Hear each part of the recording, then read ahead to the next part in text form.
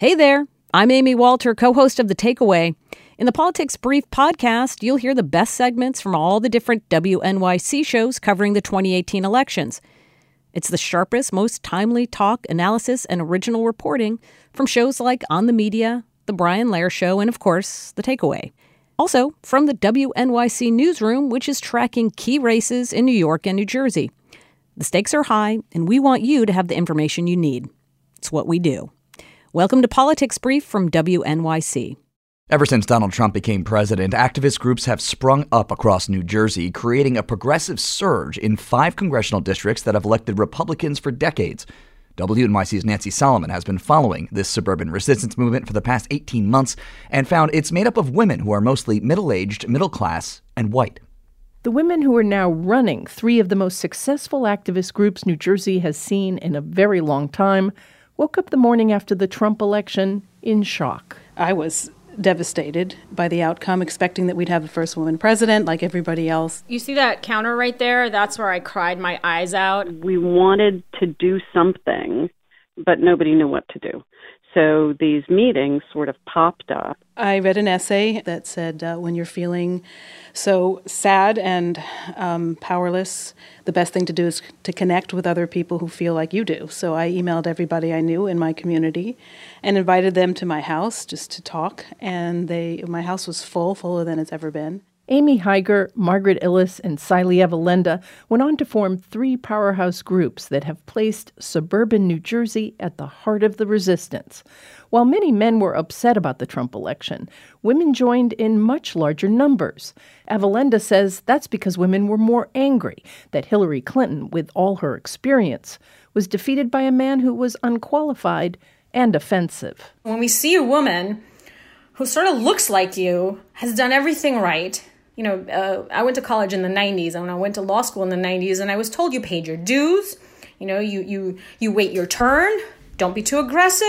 Don't be too pushy. But if you do the right things, you'll get rewarded. And in the end, we weren't rewarded. She didn't become president, right? He became president. They channeled that anger into the midterm elections. NJ7 Forward organized against Leonard Lance, and NJ 11th for Change took on Rodney Frelinghuysen. Raise your voice with all your might. Healthcare is a human right. These new activists in the 11th Congressional District forced Frelinghuysen into retirement and have organized a team in almost every town in the district. For example, the Livingston team has 100 people on its volunteer list. One night this fall, I stopped by the home of Lori Kahn. The people that are here tonight are writing postcards to get people out for the general election on November 6th, to get them out to vote, get them to the polls. Armed with postcards, pens, and stamps, about a dozen women are writing personal messages to fellow Livingston residents. The groups have also held forums on democracy, protests at their congressmen's offices, and have run phone banks and canvassing trainings. They taught volunteers how to use an app on their smartphones, aptly named for that icon of suburbia, Minivan. You'll click on it, and you're going to come up to a screen that looks like this. One click immediately sends the results of their door knocking back to the organizers. These activist groups are representative of what is going on in suburban swing districts across the country. A Pew Research Center poll taken in September found 58% of women nationwide prefer the Democratic candidate for Congress.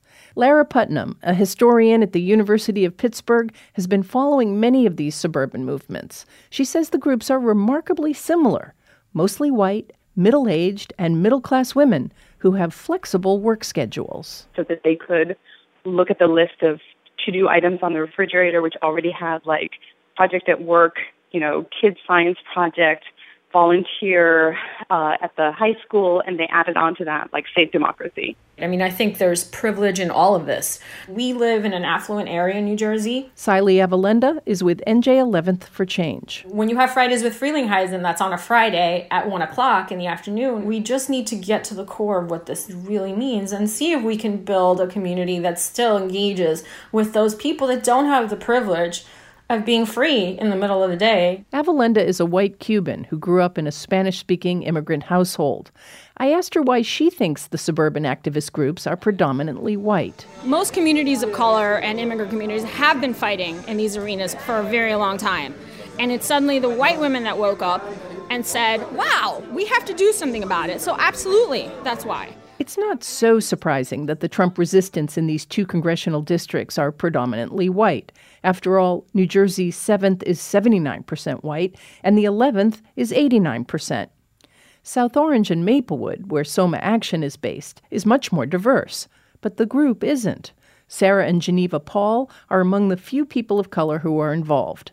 Sarah is 70 and retired from the Newark Public Schools. I lived during the civil rights era, so I know that people can bring about change. And people, I think, for a number of years, I think we've been sleeping. Or they had other things on their minds. Her 36-year-old daughter, Geneva, moved back home and is working and going to school for a master's degree.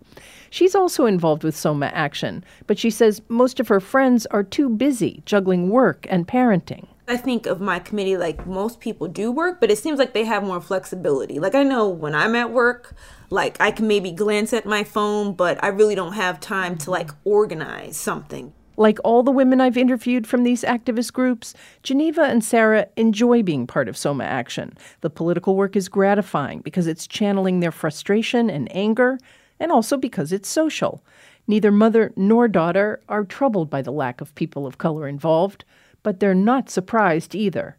Trump isn't that different from a lot of white men. I think for some white people, this is more of like their wake-up call, you know? But I think the other part of this, for me, you feel like you know the issue, but it's not cleanly laid out. Like, how do you get there? Or like, what are the actions, you know, to work towards this? So I think part of it is that's just a deterrent, because it's like, how do you attack something that just seems so big or so like distant, right?